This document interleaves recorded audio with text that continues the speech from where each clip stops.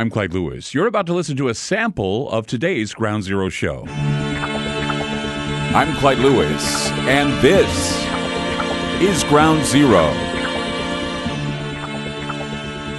The number is to call tonight, 503-225-0860. That's 503-225-0860. By the way, we're heard all across the country thanks to the Gab Networks and Sun Broadcasting. 200 stations last count, and we would like to invite you that if you're not getting our show, to call a program director in your area and ask why we're not on, or you can subscribe to Aftermath.media. Just go to Aftermath.media. We have a number of things from past shows to a library full of books and PDFs and all kinds of things to do research in. Just go to Aftermath.media and subscribe today so you don't miss a show. That's Aftermath.media. Sign up to, we have a March Madness sale going on, too, for your yearly subscription. So go check it out at Aftermath.media. That's Aftermath.media.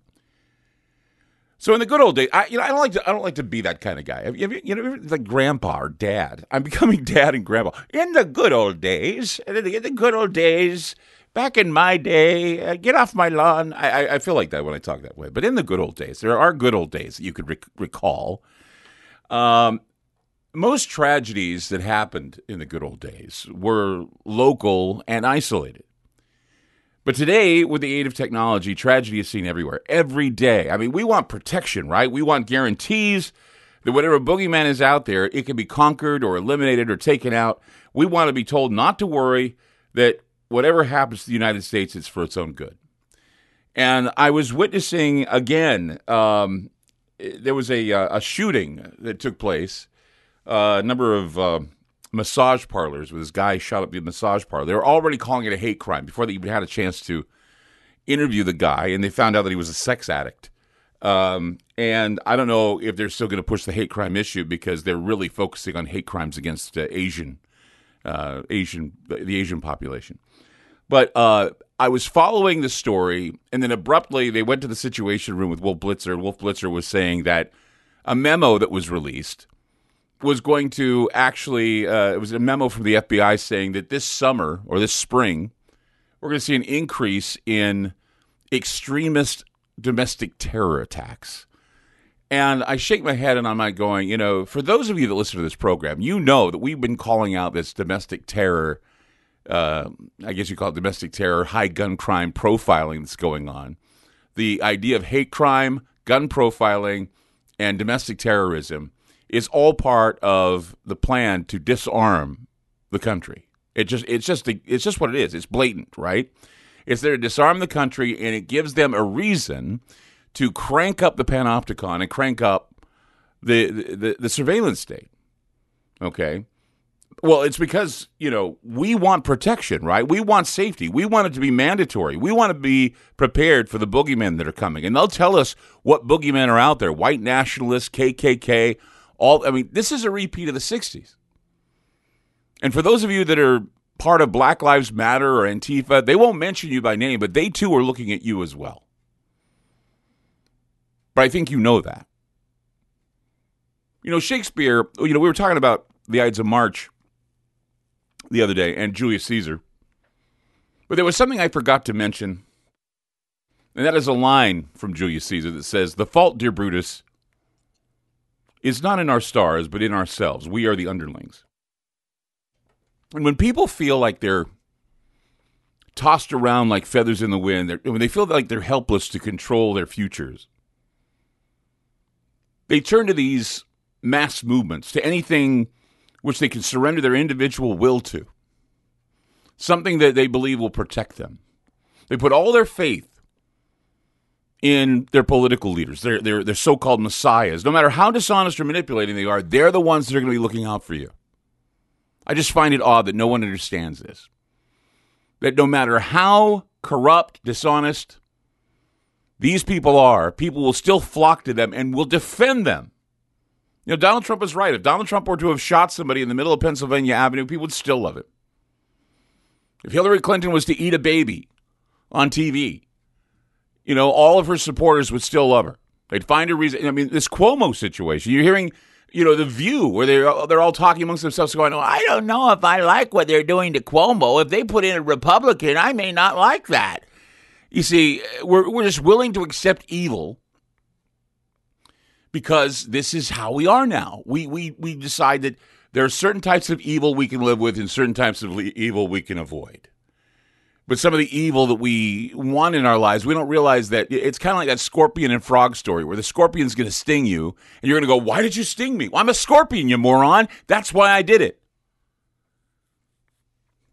A year ago, former President Trump declared a national emergency, and the White House announced a 15-day plan to slow the spread of the coronavirus. Now, governments around the world either preceded the United States or followed with similar pronouncements. The upsurge in totalitarianism since these edicts were installed, and it's mind-boggling to me that people still defend this tyranny. Staying home, social distancing, and hand washing were the first steps in the slippery slope towards medical martial law in this country. A year later, here we are now, a year later, and we're being told that perhaps there will be a time in a few months where government officials could ease up on their draconian controls, and some states have already followed suit while coming under fire from those who still believe that they can retain what little power they have, and they can use it against their citizens. You know, all this power they don't want to let go of. They're not going to roll up their sleeves and say, we're giving up our power. When politicians have power, they certainly will find excuses to hold on to it as much as they can. Government is obviously composed of corrupt and greedy people, and therefore they are a legitimate object of criticism and constant exposure. But to do this, you become a conspiracy theorist. You become a QAnon extremist. You become a right-wing whack job.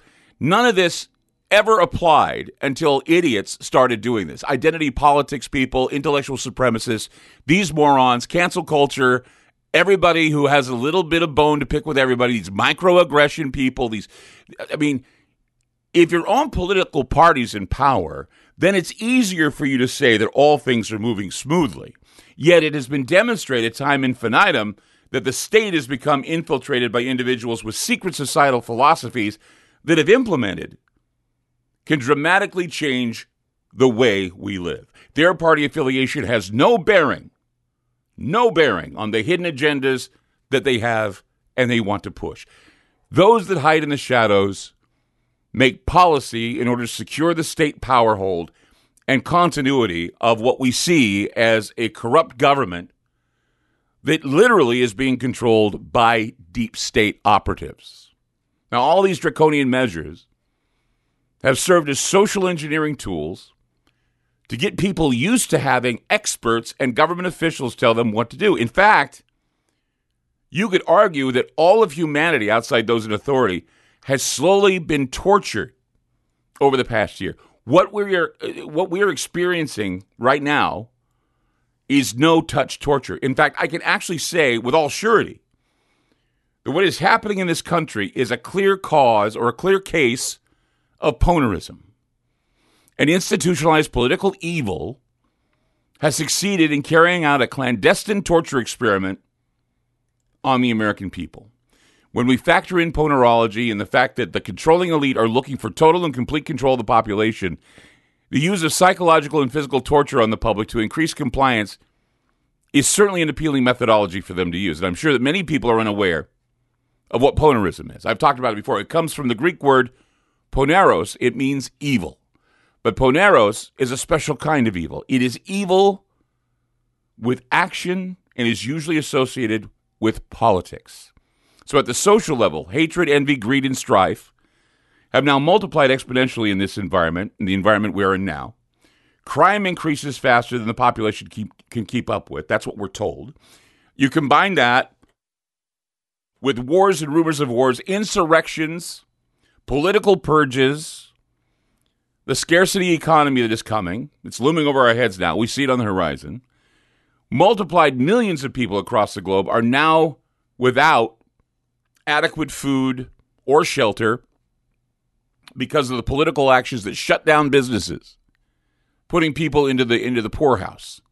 And then, of course, you look at the weather. Tonight, people are saying, oh, my God, the tornadoes that are happening now. But what about the snowstorm that happened in Denver? What about these, geoengineered weather storms that are giving us the impression that the government can control the tornadoes, that the government can control the hurricanes, the government can control drought, because they're saying that if we just do this, we'll be able to control these mechanisms. Well, how can we do that? By just not using our cars, by having, being monitored, the data that they're going to use to monitor our use of fossil fuels, our use of other things. I mean, how are they going to take that all into account? You look at the plague, you look at the diseases that they can pull out at any moment, dangle a carrot in front of you, say, hey, look, you got to do this. And yes, they take an annual toll on lives and suffering. This seems to be increasing if you believe the mainstream media. I mean, we know that acts of God are random, or so we think.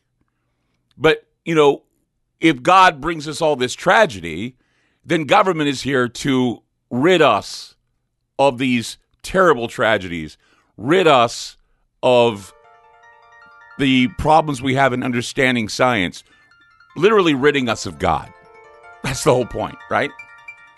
That's the whole point. But of course, due to political infighting, we have a difficult time digging ourselves out of what can be seen as a prison existence.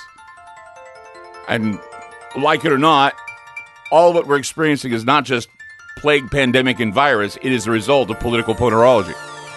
It is a political evil, and it's going to get worse.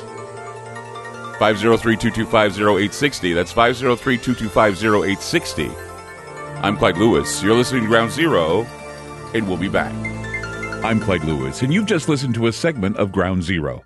In order to access the complete archive shows and podcasts, you must sign up on our secured server at aftermath.media.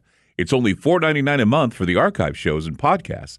Or if you want access to the Ground Zero online library, which includes videos, audio clips, ebooks, documents, a social media platform, plus the archive shows and podcasts, it's $9.99 a month.